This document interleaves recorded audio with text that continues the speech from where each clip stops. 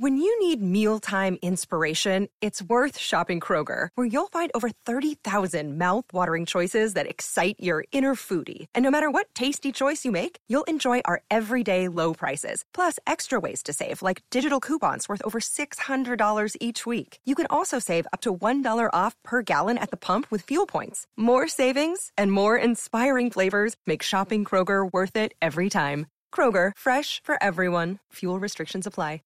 From the RFC News Desk, I'm Chris with your Transformers news update for Thursday, June 25th, 2020. The Transformers Fan First Friday event may have just become Fan Second, as we've just had our first looks at two new Generation Selects figures, which had a very good chance of being planned reveals for tomorrow's Hasbro streaming event. By way of an eBay seller, we have in-hand photos of both WFC GS11 Exhaust and WFC GS12 Grease Pit. Both of these figures were part of a large inventory data dump believed to have started from Toys R Us Canada very early this year. Exhaust is naturally a remold and redeco of Earthrise Wheeljack. Where Masterpiece Exhaust was branded as a Decepticon, Generations Exhaust appears to carry the badge of the new Mercenary faction that was introduced.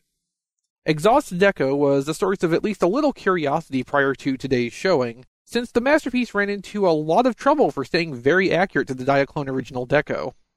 We can't see a lot of Exhaust-specific details in these first photos, but the broad strokes of it do look pretty close to the character's origins, and at least a few racing decal tampographies can be seen. Most importantly, the head is remolded, based more on the Masterpiece's interpretation of the Marlboro Wheeljack design, albeit with noticeably scaled-down ear wings to ensure the head will fit where it needs to go in transformation. Surprisingly, though, Exhaust only has the same weapon accessory that Wheeljack used. A mysterious keyed 5mm port on the back of that piece had many speculating over whether a recolor or retool of Wheeljack would include additional weapon parts that would utilize that port, but so far no luck on that front. Along with Exhaust came Grease Pit. Grease Pit is a retool of Ironworks, based on the Micromaster gas station. Grease Pit remains a Decepticon, rather than a mercenary, and also features minimal but important remolding as compared to Ironworks.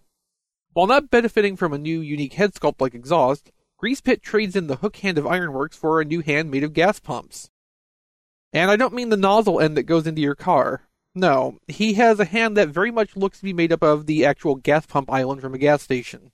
This is hilarious in isolation, but should mean that the toy's various parts can be arranged in some way or another to make something that at least vaguely resembles a gas station.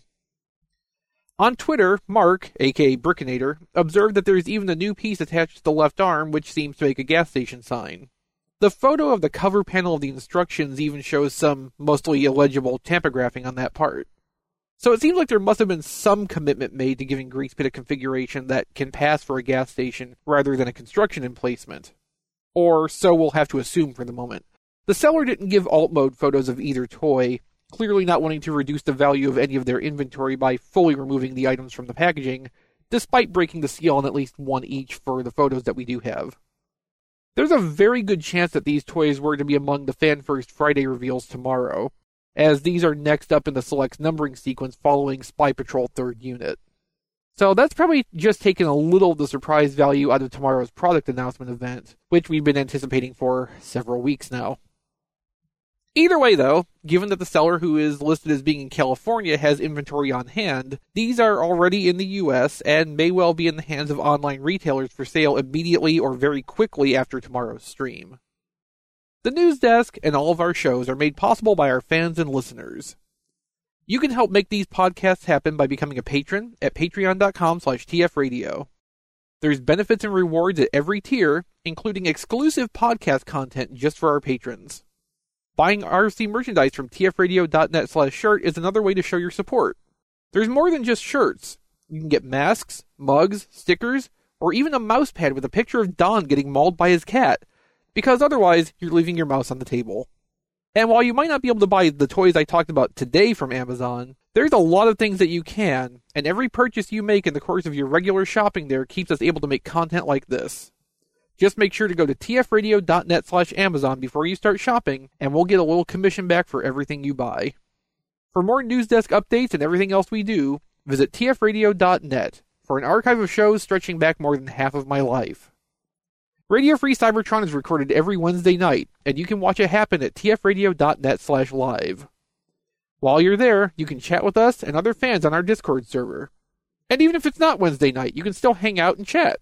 We've got a pretty great group of regulars, so come join the fun at tfradio.net/discord. I'm Chris, and this has been your Transformers News Update from the RFC News Desk.